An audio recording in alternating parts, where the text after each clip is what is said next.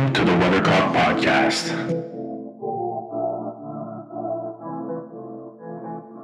Hey, it's Rod. Welcome to a brand new episode number 72 of the Weathercock Podcast, where we are holding a takeover with Soumil Mehta, our money matters expert. I'm so honored that he has come back on the podcast to continue his journey with me as a financial expert, someone who gives perspectives, observations, and a few tips and tricks here and there for us to better manage our relationship with money. I gotta tell you, every time I walk out of one of our episodes and just look back on it, I'm always feeling a little bit self-conscious because he makes me realize that some of my habits with money, I want to change. So I hope this podcast serves you, makes you laugh, and also helps you be more aware of how we can all be a little bit better with our money. I'll see you at the end. I saw in a poll in statistics that 25% of Canadians are still paying off 2022 credit card debt from their holiday spending. And they had a poll in 2023 asking Canadians what would their holiday spending be like. And 50% responded with pretty much the same as 2022, which means technically there should be another 20 to 25% of the population that has started their 2024 with even more debt than they had in 2023. And God knows if they went back in 2021 and 2020. Basically, we're racking up money and spending money that we don't have on credit card. And that is the whole credit card, phenomenon in general. But still, my question to you today is somebody today that wakes up and says, this is enough. Like, I am paying interest. I am broke. I am buying stuff I don't need or have spent money on gifts that my family hasn't even used yet because I wanted to offer gifts, but I need to reclaim control and get my stuff back on track. My financial have got to get back on track and start paying off my debt and start saving and basically not get myself back into that pickle. First of all, I want to know your thoughts on this, and I want to know your strategies that you can offer someone who today would like to take a step towards getting rid of his credit card debt, short, medium, long term, because we all know not everybody can just pay off all their credit card debt, but there's definitely ways that you can start today. And I want your thoughts on that. Thank you very much for having me again, Rod. For sure, yes, I would love to share. The question you were asking me actually took me back to my banking days. When we were at the bank, when we were outbound calling, during holiday time, like right before December, November, we used to have campaigns assigned specifically for credit cards. Like we would pre-approve people for credit cards and we would specifically target that time duration, call them right before the holidays and tell them, congrats, you're pre-approved for $10,000 in credit card. Would you like it? And our sales were always high during that time. People who already had a $5,000 credit card, we would call them for pre-approved credit card limit increase campaigns where we would call them and say, congrats, you're pre-approved for limit increase on your credit card from $5,000 to $8,000. And our sales were again record high during those times for credit limit increase campaigns.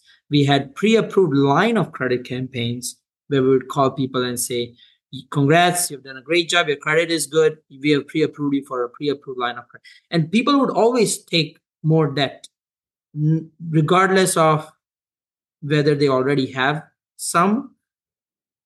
Banks were offering them, they were still accepting more. So I think it goes back to a little bit of self-control and education portion, which you did mention in the previous episode. People should educate themselves more on how much debt they should carry and how much access to borrowing they should have. Like for the longest time, my credit card limit was maximum $3,000. And if I ever had to spend, let's say, $7,000, $8,000 on buying tickets for the whole family or something like that, right? Then I would transfer money on my credit card. If my limit is $3,000, I would transfer the extra $5,000 from my checking account and my available limit would become 8,000. That's how I would spend 8,000, not by calling the bank and saying, my limit is 3,000, but I need to spend 8,000. Please increase my limit to 10 grand. That's the worst thing to do, right? Because sometimes we all humans, things come up, and if we have access to borrowing, we end up spending. So the first step, the first strategy I would say is to not have access to too much borrowing. If you are struggling with credit card debts today, if you have 5 credit cards, I had 5 credit cards when I was a student. I had to pay off tuition fees and I didn't have much money. So I opened up 3, 4 credit cards here and there to pay off my fees. But then one by one, pay it off as soon as possible. The first step I would say is just if your income is $4,000, other than rent, food, phone bill, and transport, public transport, whatever you use, these 4 things, whatever money is left should go towards your debts, your pleasure, your going outing, outside coffee, drinks, all the that can stop for a while. If it's $1,000 or $2,000, honestly, you can pay it off within less than 6 months. As long as anything that's after your rent, basic food, transport, phone bill, or cable, right? Those are the 4 or 5 most essential items that we need. Anything else that people say, oh, that is also essential for me, it's technically not essential. If you have debts, if you owe money to people, that doesn't count as essential. You pay that first, then you can go back to doing what you're doing, right? So I think that's the first step. Second step, if you're not even making enough to pay your rent, your phone bills, your basic food, there is no way you will be able to pay any of your debts because you're not able to take care of the first 4 or 5 basic necessities. That also happens sometimes. It's life. We end up making mistakes. We borrowed a lot of money, we end up spending it, and now we don't even have enough to cover our bills. What do we do in that case? I think the only way is you have to find a second source of income, gain a skill, learn a course. There's a lot of free courses out there that can teach you Microsoft skills, that can teach you pet grooming, pet walking, right? There's a lot of things you can do. If you're driving a car, you can do Uber Eats on the side, those kind of things to rack up more money to be able to pay that off. You have to stay motivated to think I can pay it off rather than just going towards bankruptcy or consumer proposal and declaring that you cannot pay that money off because that's going to stay on your records for 7 years. So the best thing is to pay it off. If you have the money, if you have the money, pay it off after paying all your essentials. If you don't have the money to even cover your essentials, you need to ASAP find a way to make more money. So you cannot escape working hard. You have to work hard. If you're already working 40 hours, you may have to do 50, 55 hours for just a couple of months. It's not like all your life you will have to be a slave. But just for a couple of months, if you have to do it, because you made the mistake. This is your time to now correct it. You have to work extra and pay it off. I paid about more than $18,000 in debts in less than a year when I was a student. My fees were, and a lot of international students, they do that. Their fees are over 16 to 17,000. They have to pay that. They cannot get money from back home, and they have to continue paying their basic expenses here. I did that too. I had to do it, right? There's no other way out. So it is possible. The strategy is very simple. The two that I mentioned. What do you think of because I see, I'm subscribed to a bunch of newsletters when it comes to market, finance, general financial news, and they always have advertisement for this one credit card to pay off all your other credit cards so that you reimburse only one credit card. What do you think of that in general, that strategy? Because there are people that say, get one credit card to absorb all your debt and just pay off that one credit card so that your money goes into just to one place to pay back your debt. What's your thoughts on that? That's actually a very good point that you brought up. Even when I used to work at the bank, we used to offer something called debt consolidation loan. Mm-hmm. Basically, we consolidate all your debts into one and give you a loan. So all your credit cards are paid and shut and closed. and then you just have one loan, which is not a revolving credit. It's just a loan, like a car loan. You just continue making one payment every month to the bank to that loan. So let's say, for example, if I have 5 credit cards, I would call the bank today and tell them, give me a debt consolidation loan.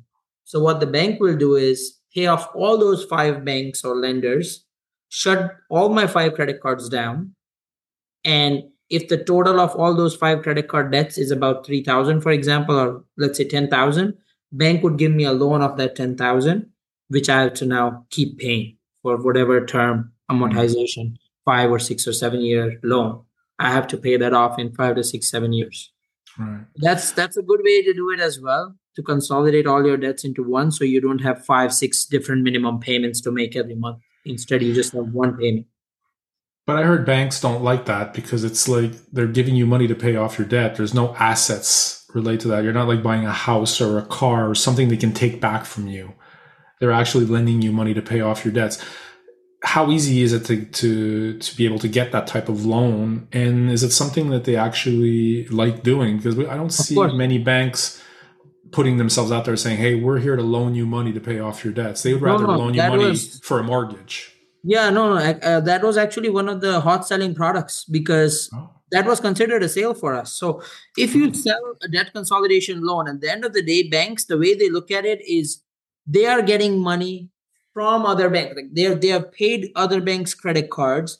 Now they're lending you $10,000 on which they are going to earn interest. It's on interest. That loan is not interest free. The only difference is the credit card interest rates are about 21%, 20%. The debt consolidation loan, the interest rates are about 12 to 15%, somewhere around there. It may have gone up a little bit now due to interest rates being high. But as long as your credit score is above 650 and you don't have way too many debts, it is possible. Like I've seen even a $45,000 debt consolidation loan that we have given to a customer. Banks, of course, like that because imagine today you are the customer and I'm the bank. In your account, there's $100 in checking account, for example, nothing else.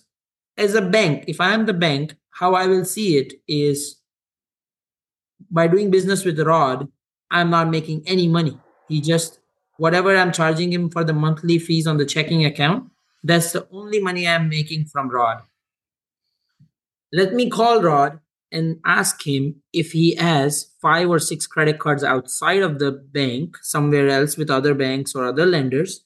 Let me call Rod and ask if he has that. Now I call you and you are like, yes, Soumil, I have 5 other credit cards that I need to pay off. The total of all that is 20,000. Of course, I'll say yes. I'll give you $20,000 loan. Let's close all of them and pay it off. And I'll give it to you at 12% interest, 14% interest. And as a client, you are of course going to say yes because you're paying 20% interest on 5 credit cards. Now you're getting this amazing loan, which is not revolving, which means you take the loan and then you keep making payment. What a lot of people also do is they pay off their credit card, but they right away rack it up again. So shutting those credit cards is very important sometimes as well. So from the bank's point of view, it's a good business. They earn interest. They make good business. And then from customer's point, it's also good because now customer only has one loan to take care of, not 10 payments, and their credit score eventually will improve because all of their debts are paid off. So eventually, by paying off that loan, their credit record will be clean, right? So what you're telling me is it comes down a bit to discipline. If you're able to pay off your debts on credit cards and by being disciplined, being rigorous, and when you have money that comes in, so income, you're able to pay, some debt. But if you do not have that discipline, an option would be to check with your bank and see if they offer loan consolidation. Correct. Consolidation is definitely a good idea if you are a type of person who has more than one card and you have all kinds of debts, like 5, 6 cards, and it's total up to over 10,000, and there's no way you can clear them up. Yeah. You have to now rely. If it's only one card with $2,000 or $3,000, best thing is not to shut it down because you still need a credit card for day-to-day purchases sometimes, right? Like hotel flights, they don't accept debit cards sometimes. So I think It just comes down to what kind of situation you are in. The best thing is to talk to a financial advisor, bank, someone. There are steps that you can take to pay it off. Essentially, what I'm trying to say is there's the solution is not just to say, "Oh, I have too much debts. I just need a job that gives me 200,000." You Right. need to be aware Mm-hmm. that sometimes that $200,000 job might not come, or $100,000 job might not come. You Mm-hmm. may have to pay it off while you are at a $50,000 job. Right. You can't just wait until you get a really nice job, carry on those debts for years, because it's going to affect your credit score very bad. Mm-hmm. Very well said. Very well said. Is there anything else that people can do apart from those two things? Is there something that comes up? I mean, the first thing the question that I would ask myself, especially when it comes to the holiday period or just the gifting period of whether it's a birthday, is, are they really going to use it? Is it really something that they want? Is it really something that you have to buy that will make them happy? Because we put our worth and our value in giving stuff. And that's the start of, racking up debt, because we want to be nice and kind and generous to people that we love. It starts with us, right? It starts with asking ourselves this question: do I really need this? Or is this something that person really, really wants? And if so, can I really afford it? And it starts at that foundation. But if you haven't seen the years gone by and it's just accumulated through the years, then now is a good time to sort of take this podcast and the wisdom that you've just shared with us, the knowledge, and look into how you can actually regain control and get better at controlling your finances, so that when you do spend money on someone, it is money that you have and not money that you're just spending because you want to be that cool uncle or that cool boyfriend, girlfriend, whatever, that's offering stuff that in fact is probably not going to be used anyways for the most part. 100%. And honestly, and I know not everybody likes this, but I'll be very honest and transparent. If I'm gifting someone something, if I can afford only a $30 gift, I'll give $30 gift. And if that person is going to judge me, that person shouldn't even be in my life because they're expecting more. I shouldn't give them a $500 gift when I can't buy one myself. If it's a true friend or a true relative or a true family member, they will respect and understand that even if you give them a $30 gift or whatever, it's a gesture that counts. And you can make homemade gifts sometimes. There's a lot of things you can do at home, make artistic stuff or things like that, right? It doesn't always have to be a $500 gift that looks very lavish and nice, Instagram worthy, right? Sometimes you can just give a $30 gift. And if that person expects you to give more, you should discontinue your relationship with them just because it's not true enough. It's not honest and good enough. It's harming you in a way. They're putting that pressure in your mind that you have to give me a $500 gift. Mm. Why would you do that? And if you do it, let's say you ended up taking that pressure once, you gave them a $500 gift. What's going to happen next? They're going to expect a $1,000 gift. They're not going to now expect a $200 gift just because once you gave them $500 worth of gift. Now they're going to expect only more or same. And eventually you will have to give up and say, I cannot do this anymore, just because you're almost at the verge of bankruptcy. You have so many debts, right? At that time, you will say, here is your $30 gift. Might as well say it in the first time when you gave them a $500 gift. You might as well have been transparent at that time, right? And true friends, true family members, they respect. They don't judge you for giving a small gift. So I think it's just the whole gifting process is so wrong in certain ways that people have these expectations. And funny, even worse, if you give them a $500 gift, it puts a pressure on them too now. Now they have to give you the same $500 gift on your birthday, which is even worse. Now, what if they don't have the money, right? So I think it comes down to you have to know how much you can afford, and you just have to do it accordingly. And if they're a true relationship, they'll understand and respect. The vicious circle of credit, right? 100%. It just goes round and round and round and round. But hopefully, we've given some clues and some suggestions and perspectives to people listening to this to take a first step out of that and reclaim their financial independence. 100%. Thank you to Soumil for the first official takeover of the Weathercock podcast of 2024 for Money Matters. What a great episode. And I want to formally invite you to head out to the rodshabbat.com store where you'll find everything Rod. You can sign up for my bi-weekly newsletter. You can check out my little store with books, habit trackers, and pretty soon a brand new live program that I'm creating that I can't wait to share. So whatever's Rod is on that website. So head on out and go check it out. And I hope to connect with you soon. And until then, I'll see you in the next episode.